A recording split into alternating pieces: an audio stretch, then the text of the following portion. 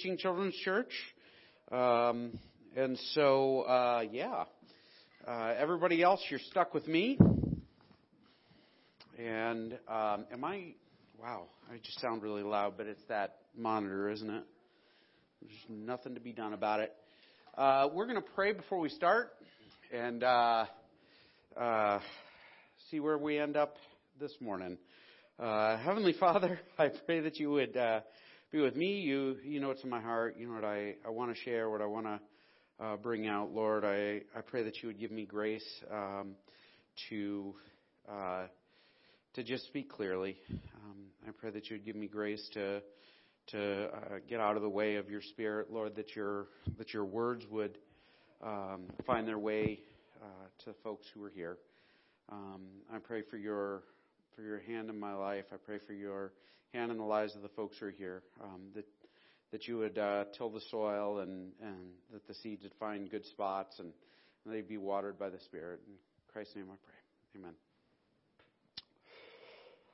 I appreciate bringing up self-control this morning, Ruth. Thank you. Because I am not good at self-control. This is my, impulse control is my very least favorite thing in the world. Whether it's something coming out of my mouth at any given moment or something going into my mouth at any given moment. And I put on weight this year and I do really good for a few days. And then I'm having a morning where I got a lot of stuff going on in my head and I'm a little stressed out and I didn't quite get enough sleep. And some tempter shows up with a sewing tin full of cookies. That's what those are. Those are sewing tins. Who keeps ice cream in a tin? What kind of planet? The Schwann's guy. I'm sorry. I haven't been to Montana University long enough to have groceries delivered to my home. I'm not in that. Anyway, for me, impulse control is the worst. I have, at the moment, in my freezer, a box of ice cream bars. There's one left. And I'm trying to get my diet under control. I put on a bunch of weight because of COVID. It's COVID's fault. Larry lost it. I gained it. I don't even know what happened. But I gotta get it down because my cholesterol will go up and everything else. And all of this stuff. But the problem is that when there are cookies there, or that ice cream bar in the freezer or whatever, it calls to me, right? You know, I can get up early and exercise. I can do all of these things because I have a bigger picture. I need to live X number of years because I want to be at my daughter's wedding and I want to do this and I have objectives, and those big picture things are exciting and awesome. You know what I mean? And do y'all have those big picture things in life? Just me? But in the moment, it is so hard to do the right thing, right? We're going to be looking at Stephen, and last week we talked about the appointing of Stephen and sort of the first board of deacons, and this week we're going to be kind of look at what gets Stephen arrested. The tricky part with Stephen is he appears. He has a short little thing where he's involved in ministering in a synagogue, and then he's dead, after giving a really long speech. And it's really hard to know how to break this text up to talk about it properly. And so I'm doing it in little bits so I don't miss anything and so I don't do one 6-hour sermon. Okay? You're welcome. So we're diving into this and a little bit of background, okay? So what's going on? This is the beginning of the church. And the reason we're doing Acts is because we did a series on what the church is, and now we're kind of working into the early church and what it looked like as a model for the modern church, because we want to do what we're doing correctly, right? If I were to start a farm next week, I would probably go around to some of the more successful farmers and observe and learn some of the basics of farming before I did it myself, because I would inevitably do it wrong if it was all my way of doing things. I can get an amen for that. Y'all are inconsistent. So we're looking at at the early church, and the early church as a model, and we're looking for principles we can learn from it.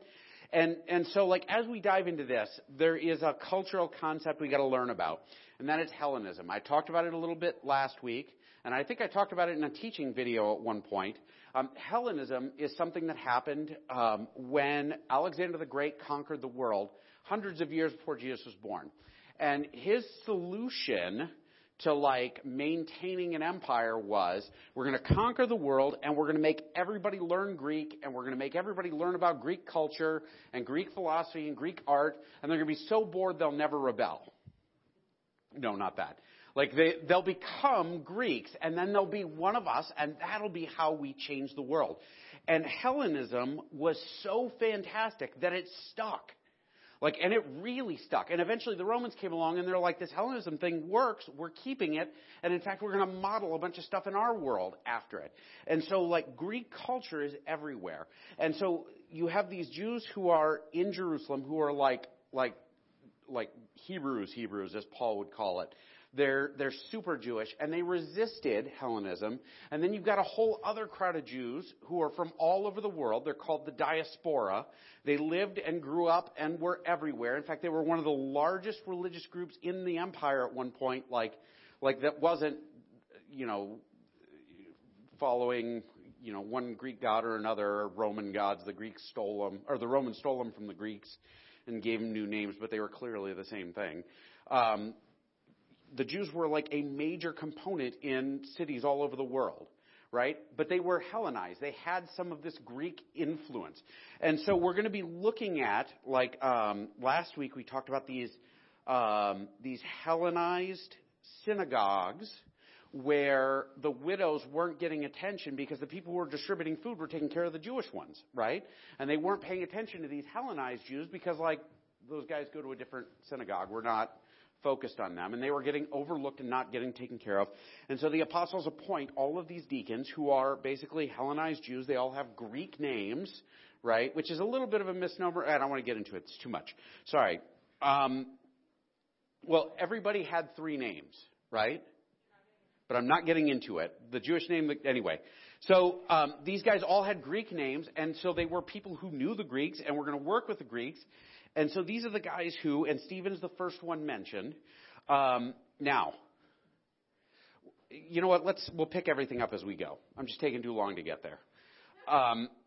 So the synagogue, right? Like we have in synagogues, we have synagogues spread out all over Jerusalem. At one point, there's a first century Jewish author who says that there were 480 synagogues in Jerusalem in the first century, which is probably not true, okay? But it's an exaggeration to prove a point. There were a lot of synagogues. And the purpose of synagogues was, like during the time that the temple was gone, you would go to the synagogue and you would learn God's word. It was like going to church when you couldn't go to the big temple church, right? And synagogues didn't show up until the temple was destroyed, and they were a big deal. Your entire life centered around the synagogue. Right? And actually, that was a threat that was laid out often, like, we'll kick you out of the synagogue. If you get put out of the synagogue, nobody in town talks to you anymore. Right? You become like the outcast. And so in these synagogues, these little churches surrounding the temple, Stephen is doing his thing. His job is to wait tables, right? As the apostles put it, maybe a little jokingly. Right? They said, well, we can't wait tables all day. We won't be able to teach or minister. And so we'll appoint waiters. And so Stephen is one of the waiters, and his job is to wait tables. Now Stephen, a man full of God's grace and power, performed great wonders and signs among the people. What's Stephen's job? He's a waiter. What's he doing? Whole bunch of other stuff, right? Like he's not just doing the table waiting. Why is this important? It doesn't say that Stephen neglected his job. And in fact, actually, I think Stephen was almost certainly doing what his job was. He was ministering to the people there, but he didn't stop and focus only on the job to be done. He had a bigger picture of the job to be accomplished, right? Because we talked about this last week. Every little bit is a component of the larger one. The mission that we have from Jesus is to make disciples, right? Baptize, and go to the ends of the earth with it, right? It's actually kind of a duplicate of Adam. Be fruitful and multiply, right? Church, make disciples and multiply yourselves. Go out and spread the word. And so Stephen is looking at this situation and he's saying, I'm going to wait tables, but I'm also going to do big stuff. And in particular, like this, grace and power perform great wonders and signs amongst the people. This is the first guy in the New Testament who's mentioned as performing miracles who's not one of the disciples, right? Like, that's kind of a big deal. We don't know if this was before or after they laid hands on him. There's all kinds of weird arguments about that. It doesn't matter, okay? The point is he's doing this stuff. People are paying attention to him, and he's not stopping there. Opposition arose, however, from members of the synagogue of the freedmen, as it was called, Jews of Cyrene and Alexandria, as well as the provinces of Cilicia and Asia, who began to argue with Stephen. We can pause there before we finish that last sentence. First off, if there was a guy who walked in here and began curing arthritis and, bad eyes and, I can't walk, let me heal you real quick. Like, anybody in the room going to argue with that guy? Nope. Pretty much no, right? Like, he's not just performing miracles. He's also saying stuff, right? Because Stephen isn't looking at the little picture. Stephen is looking at the big picture. The bigger ministry, the bigger job. This is a natural outflow, by the way, of the Holy Spirit. The Holy Spirit puts us in a spot where we cannot ignore the needs of the folks around us, where we cannot ignore the heart condition and the lostness of the people that we encounter, the people who are broken and lost. Uh-oh, something just happened. It's still up there, but I got to look back. So Stephen is out and he's teaching, and that's why there's opposition. People are coming out and they're saying, no, Stephen, the stuff you're saying is wrong. Nope. Let's see if I can. Did the internet go down or something? Oh, the Wi-Fi. This break is brought to you by Technology Gremlins. When you need technology problems, Gremlins are the only solution. Hold on, because I don't think I actually just need the text to look at, so I'm sorry, guys. That's literally what I look at. I don't talk off an outline or anything like that. I just look at the verses and I say whatever comes to mind. I'm not kidding. Now I need my glasses. Okay. That's the right book of Acts. All right. Then some of those who belonged to the synagogue of the freedmen. Now, there's an interesting little point here. Because of the grammatical construction, it's possible that this is more than one synagogue, right? Because of the way that the sentence is written. Some translations make it sound like one. In this case, the NIV is making it sound like one synagogue, right? There are some translations that make it sound like two, although some theologians go as far as to say, like, oh, there's 5 synagogues being talked about here. We just don't know, right? And it actually doesn't matter that much. There is something in here that matters. First off, the freedmen, these would have been Jewish folks, right? These would have been Jewish folks who had been slaves at some time or another. There are about 6 million slaves in the Roman Empire during this time. I mean, a lot of them.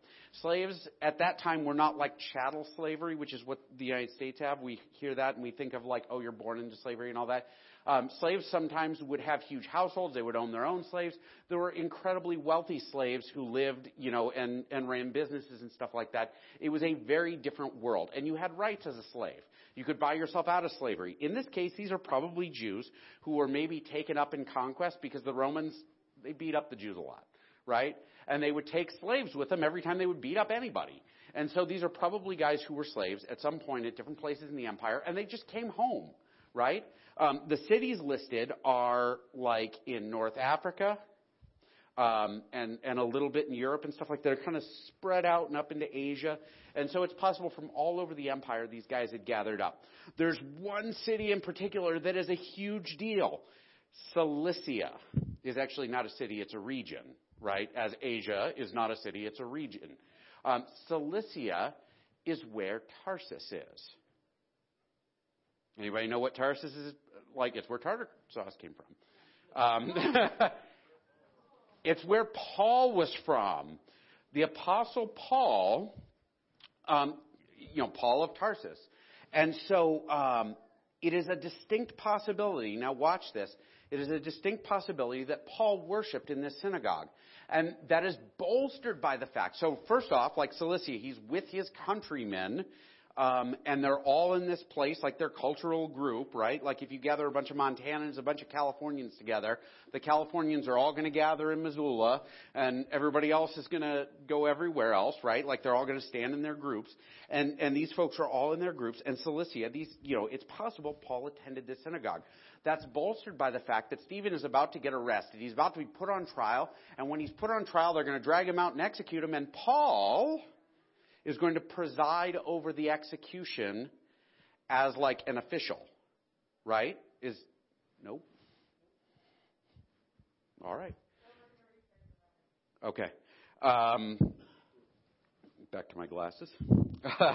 So it is a distinct possibility that Saul, I guess, but Saul and Paul, anyway, that Saul is present and a part of these debates and a part of these conversations. There's one other really important thing to know about this, and that is that these diaspora Jews, right, like Jewish people that are from all over the empire, they were like super zealots about the temple. Like these guys who came and they lived around the city of Jerusalem, they were more serious about the temple and the laws of Moses and the orders and stuff like that than anybody else. And there's all kinds of first century sources that support this idea, that they were zealots. Actually, there are some scholars who would call them Zionists, meaning that they were all about the city of Jerusalem and Mount Zion, right? And so these guys are hyper aware of the temple, which is where Stephen gets in trouble, okay? And it's actually going to lead to his death ultimately. So these guys would have been very serious. And the reason they'd be very serious is because they're mixed in with all kinds of cultures. And if you're going to preserve your culture, right, you got to be serious about it. That is the dangerous thing about the world we live in. By the way, the world we live in is just not all that friendly to Christianity, right? It's legal. There is that. But you get mocked. You get made fun of. You get, like put in a certain box. Like, you're one of those redneck hillbilly guys who, a friend of mine on Twitter, actually, he commented on a celebrity's Twitter post making fun of Noah's Ark.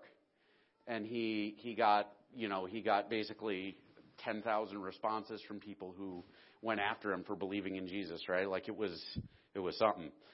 Including a lot of Christians, actually. It was crazy. Our culture is not friendly to Christians, and so we need to be actually kind of serious about what we believe and what we're about, because it's easy to let go of it, right? It's easy to lose control or to lose hold of our beliefs, of what we're about, of our values, of who Jesus is, in favor of sort of a more culturized version. Like, oh, well, the world around us says this. Well, maybe Jesus didn't actually die for our sins. Maybe he was murdered and it was an example for us. Well, but that's not what most of the Bible says. But there are a lot of people who teach that, right? And it's easy to lose it. And so these guys are serious. They are hardcore about the temple and about Moses. So they're arguing with Stephen because whatever Stephen is saying, and we don't exactly know whatever Stephen is saying, it's going against sort of this traditional way of doing things. It is possible, like one of the conjectures about what Stephen taught was that Stephen kind of went after the temple orders and said, listen, the sacrificial system, it's over. Like, we don't need that because Jesus was the final sacrifice of the sins of all mankind. You don't have to kill a lamb because you lied. You believe in Christ, and Christ is the Lamb of God who dies as a substitute. We don't really know. Whatever it was, these guys had nothing on him. They couldn't say a word to touch him. They couldn't come anywhere near him. One of my favorite, and this is something I've been thinking about for a couple of days, one of my favorite hobbies for a long time was to listen to debates. I would put on my headphones, and I would get on my bicycle, and I'd ride to and from work, 21 miles to work, 21 miles back. And on that ride, I would listen to guys debating different things about Christianity. And there were, there were two or three guys I really liked. They were, some people like football players. I like debaters. I know, because I'm cool. And I would listen to these guys debate like prominent atheists, and they would argue about different stuff. And I love that. And it was always exciting to me. You'd find two or three guys who really knew their stuff and could argue, and it was fun to listen to them because it was like watching Mike Tyson fight. Right? That other guy might get up and look big and bad, and he might have a huge plan where he was going to make the other guy look dumb, but no plan survives getting punched in the face by Mike Tyson or by this guy or that guy. And that's what happened with Stephen. Steve here, he knows his stuff. He has learned, and he has studied, and he has trained. And on the days when he needed to prepare and understand the scriptures, he put the time in to do it. And when the fight happens, he's able to speak for himself, right? I knew a guy when I worked in the rehab. He would always say, the more you sweat in peace, the less you bleed in war. Meaning, do your work now, right? If you do your work now, when the time comes, you will be strong. And that's what Steve was. He was a guy, I'm just using Steve because I like saying Steve more than Stephen. And because Steve is sitting right there, and I feel like I could put him on the spot. Steve was this guy who studied and knew his stuff, and not only knew it, but applied it, because you don't get filled with the Holy Spirit by just knowing stuff. The Spirit infests you as you spend time in prayer and you grow holy, like the Spirit fills you up and takes you over. And this is a guy who was in that spot. And so these guys would come to argue with him, and he would just flatten them out. It was Mike Tyson fights Pastor Eric, and it was over, right? Before it even started. So verse 11, and they secretly persuaded some men. Now, secretly persuaded is pretty universally translated like this, and it is pretty universally translated badly. This is a strong word that means they put them up to it and gave them the words to say, right? So they found some professional false witnesses, and they gave them stuff to say. They gave them testimony to say. We heard Steve speak blasphemous words against Moses and against God. Now, when we get to the trial, like the accusation before the court, we're going to see a little more about this. But we start to see where the early splits begin to happen, where speaking words against Moses becomes a big deal, where you begin to see a separation here. Speaking against Moses is to speak against the law, to speak against the traditions. And in fact, there was stuff in the traditions where rabbis, thousands of years, or 1,000 years after Moses is long dead, would attribute things to Moses and say, oh, well, this is what Moses wanted you to do. But it's just their opinion. And that's the traditions, which comes up in the next little page here. So give me a second. They're speaking against the traditions. They're speaking against the rules. They're speaking against the stuff that we know and against God. Specifically, they're going to accuse him of attacking the temple. There's lots of reasons for that. But one of the things, as we say, against God, by this point in history, first century Jews believed that if you attacked or said anything about the temple that was negative, it was an attack on God personally, because they equated the temple with God. And that had to do with the Holy of Holies in the middle where God hung out, right? They assumed. But then actually, the prophets say, well, the temple's empty. Because the temple is empty. So they speak against God. They're not speaking against God. He may have said something about the temple, but he didn't speak against God. And so they have made this accusation, and Stephen is taken in to trial. So they stirred up the people and the elders and the teachers of the law. Now, there are three groups, but one is unique. We have seen the teachers of the law and the elders before in attacking the church, right? This is the third arrest we see in the book of Acts. This is the first time the people are a part of it. And this is a transition point in the history of the church. before the end of the first century, there are records of Jewish prayers, like Jewish prayer books, where they like pray for Christians to be killed and stuff like that. I mean, like, it's pretty nasty stuff. And like that was about the point in time where you start seeing early Christians say, well, we're not going to go to synagogue anymore then. Like, that guy just prayed that I'd die, so I'm going to not go and hang out with those guys anymore. And then you see, like, where the early church begins to worship on Saturday or on Sunday instead of Saturday, right? Like, that's where that came from, is because, like, they didn't want to worship with the Jewish folks because there was so much hostility. And so like, oh, well, we'll do Sunday.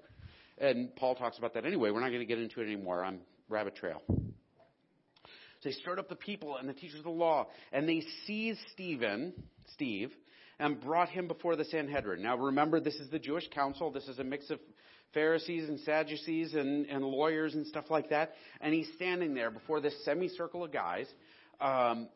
They produced false witnesses who testified, this fellow never stopped speaking against this holy place and against the law.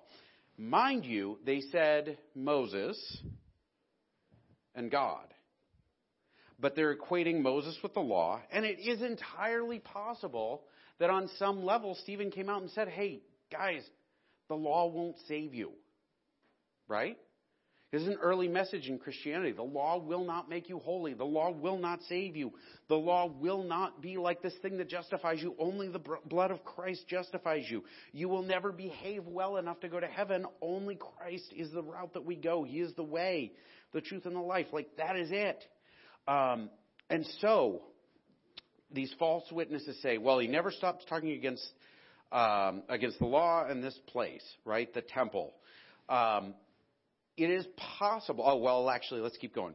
For we have heard him say, this Jesus of Nazareth will destroy this place and change the custom of Moses handed down to us. So we went from against Moses and the temple to the law, Moses and God, to the law and the temple, to something different again, right? Oh, he's going to do away with the traditions. The traditions are like the Talmud. It's not the Torah, right? Like, it's a step, well, it's actually like 3 steps out by that point. Like, it is not, like, he didn't say anything of the sort. And, by the way, does anybody recognize this accusation? Sounds really familiar because this is what they said against Jesus, right? Now, there's another reason why talking about the temple is a big deal. For we have heard him say that Jesus of Nazareth will destroy this place and change the custom of Moses handed down to us. Destroy this place, right? Because Jesus did say, destroy this temple, and I'll raise it up again in 3 days. And then later, as a prophecy, he says, you know, hey, look around you. Not a single stone will be standing on top of another, right? Like, so Jesus did talk about the temple being destroyed. Here's why this is a big deal.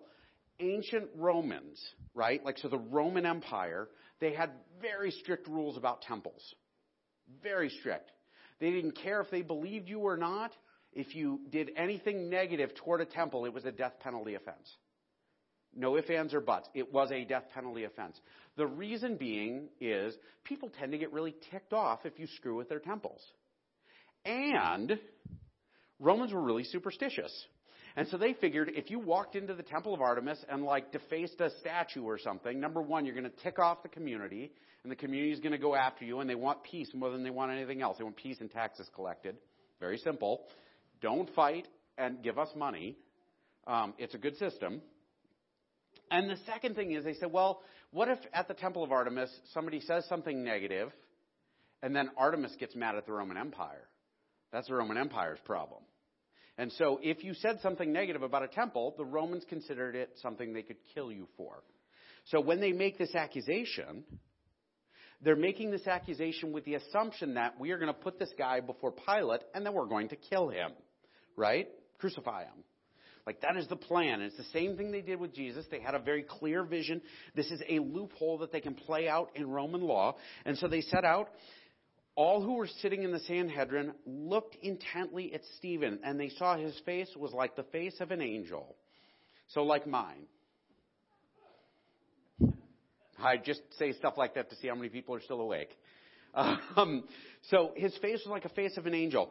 Nowhere else in Scripture is this phrase used. Nowhere else in Scripture is anybody's face compared to an angel or anything holy or anything else. The closest we find, 2 instances, Moses receiving the law, right? Like his face glowed and they had to put a white sheet over him so people wouldn't stare at him. And then Christ at the Transfiguration. The idea being, and there are a couple of opinions on whether or not this is a proper read. I think it's a pretty strong read because of what Stephen is going to say in his speech. Steve is going to talk about all kinds of stuff, and their assumption is that Steve is now going to speak the truth, and the Sanhedrin is done being the carrier of the truth, right? Stephen is in a place of holiness. Like Stephen is showing the glory of God in his countenance. So they looked at him, and he looked impressive, like he had this glow about him. And then the high priest asked Stephen, "Are these charges true?" And then the fun part starts. Stephen starts talking, which will be next week. Because otherwise this would be another hour, right? I could do it off the cuff if you really want. Is all of this true? The problem is they don't actually care whether all of it's true. But Stephen in the moment is about to step up, and they seized him and dragged him to court. He knows he's in trouble. In the moment, he is not going to look at the little picture. He's going to look at the big picture, and he's going to do the right thing, right? And I would argue this is probably something we've seen Stephen do throughout his life, where Stephen is the guy who, his job is to wait tables. You're going to hear about Jesus, right? His job is to wait tables. Oh, you got a lame foot? Let me heal that for you. Oh, my job is to wait tables. You don't agree with my theology? Let's have a conversation about that. And that is who Stephen is. Stephen is not my job is to clean the floors. Stephen is the guy who is going to point to Jesus over and over and over again. I have a quote, actually. I think this is something that we're called to as believers, and I think Stephen's biggest strength is that he shows us what we're called to be, right? In the face of opposition, in the face of difficulty, in the face of hardship, speak the truth in love, right? Point to Jesus Christ over and over again. Point to the truth of the gospel over and over again. Is it my job to do it right now? Well, no, my job right now is to clean the floors. Doesn't matter. If it's the opportunity, I'm going to say it. Teddy Roosevelt once said, "Keep your eyes on the stars and your feet on the ground," right? And that is our call, brothers. That is our call, sisters. We have work to do. The example of this that I thought of this morning, I heard through the grapevine about some staff at the school who said that they're able to see where Jeremy and Stephanie and the work they're doing with the kids here in this community, right? It's making a difference in their lives. Like they're making a real clear impact, and it's attributable to the work that they're doing, right? Could you imagine being able to point to that and say, "This is what God did through me"? I remember I did Bible study when I worked at the home. I had a kid who, the first time he came to my Bible study, had a big, awful tattoo of a skull on his arm. It was so just crappy. I'm sorry. It was really poor quality. And he made it 5 minutes into this. Like, this group was good, and we were doing this Bible study thing, verse by verse through James or something like that. And he threw something at me, and they carried him out, like, while he was yelling and cussing and everything else. He was locked up for beating another kid with a baseball bat. I mean, he was nuts. I baptized that kid, like, a year later. I mean, it was... And I don't think it was that great of a thing on my part. I think God did amazing stuff in this kid's life.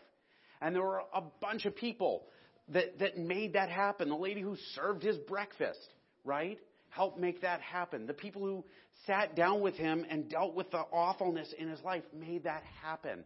The reality is that folks may say, "Oh, Jeremy and Stephanie are making a big difference." But there are things that make that happen that are beyond them, right? There are volunteers who show up. There are people who bring desserts. There are people who put up with it, right? Because kids are awful. I mean, no amen for that, right? And we know it happens. We know it happens. We know that sometimes there are stains on the floor, or sometimes there are little tiny damages to the walls, or obnoxious things left behind or written on stuff or whatever. Like, it happens. But you know why? Because Jeremy is making a difference in the lives of lost kids. And that's going to be messy. And I know there are other people in the room here who make a difference in the lives of the people they come in contact with. Right? And that is our objective. That is all we exist for, folks. If you believe we exist so your name can be on a roll, like, oh, I belong to that church, that's not what we're here for. It's not. When I worked in the Presbyterian church, the Presbytery owned a building, and they continued to put flowers on the altar even though there was no pastor and no congregation. Because somebody left an enormous sum of money to put flowers on the altar every Sunday, and until they got rid of the building, they had to keep doing it. And so, like, there was a florist in the community who got money from the Presbytery, and they'd go in and put the flowers on the altar and then throw away the old ones in an empty building. But you know what? There are churches all over the country that are that way. They have a room full of people, but every one of them is spiritually dead.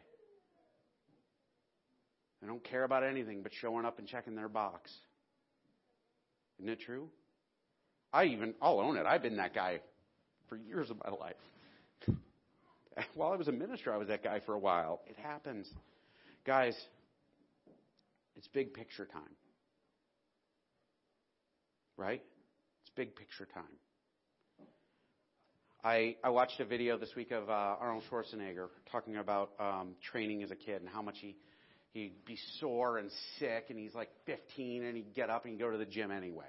You know why? Because he had pictures of bodybuilders, such as they were in the 1920s or whatever, all over his wall. And every day he'd spend a certain amount of time looking at them and saying, I'm going to be like that. He'd say, every time I picked up a weight, that was one step closer to looking like that. He said, I'd be sore and sick and miserable and everything else, and I'd smile because every day I knew I'm one step closer to looking like that. Right? Anybody ever do that when you're farming? You go out and you make a pass over a field with your sprayer and you say, this is one step closer to being a loaf of bread. No? I'm telling you, every person you come into contact with, every person you do business with, every person you deal with, you have the potential for it to be nothing or one step closer to a soul accepted into eternity. I'm banging this drum a lot the last few weeks, but that's what the church exists for. We get lost on this. We get confused on this. The reality is, like, we're saved because Christ died for us. And he died for everyone else. Can't be like the guys in the Titanic. You remember the boats? This is an old sermon illustration from like 8 years ago, you know, where they're all in the boats and they're like, well, we can't pull anyone in. They'll mess up our boat. So let them drown. It's not who we are, folks. We're here to rescue. We're to save.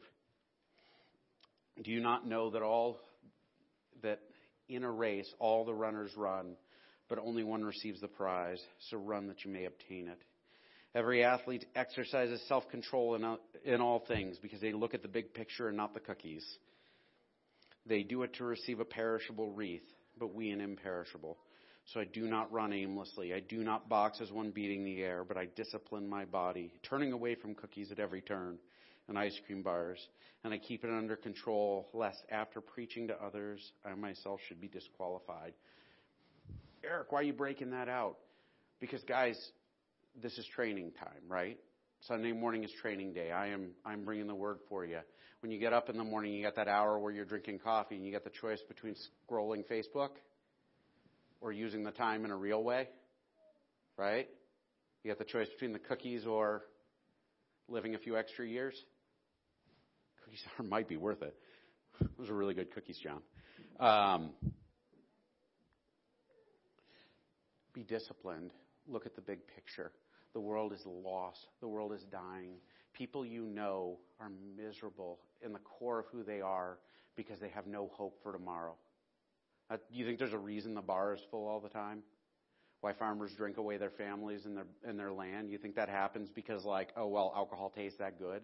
No, it's because they're empty and they're trying to fill a hole inside themselves. I did it. I did it for years, and I'll tell you that's the truth.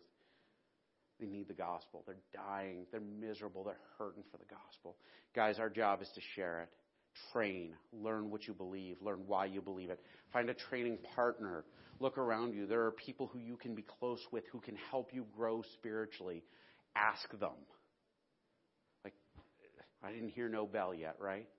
Guys, we got work to do. I know I'm banging this drum a lot, but I can't do anything else with Stephen. I'm sorry. Like, what are you going to do? Like, this is who he was. And this is what I get out of the text. This is what I think Luke meant us to get. Let's close in prayer. My challenge for you is to run the race. Train. Heavenly Father, I pray that all of us would recognize the urgent need to keep our eyes on heaven and our feet in the dirt. Lord God, help us to remember that everything that we do is an opportunity to do your work, do your ministry, do your job. I pray for your grace on all of us. I pray that we would be people who, we walk in the door at the end of the day and we're tired and we have a choice between reading the Bible to our kids or praying goodnight with our children or whatever. And, we turn away from the cookie that is TV and spend time being spiritual leaders in our families. I pray that we would get up in the morning and turn away from the box of cookies that is wasted time and spend time in the Word. I pray that you would turn us into people of prayer, people who are athletes in God's kingdom, pursuing your goal and desiring to be holy. And I pray, Lord, that you would help me to not be a hypocrite this morning in this. In Christ's name, amen. Have a good Sunday, folks.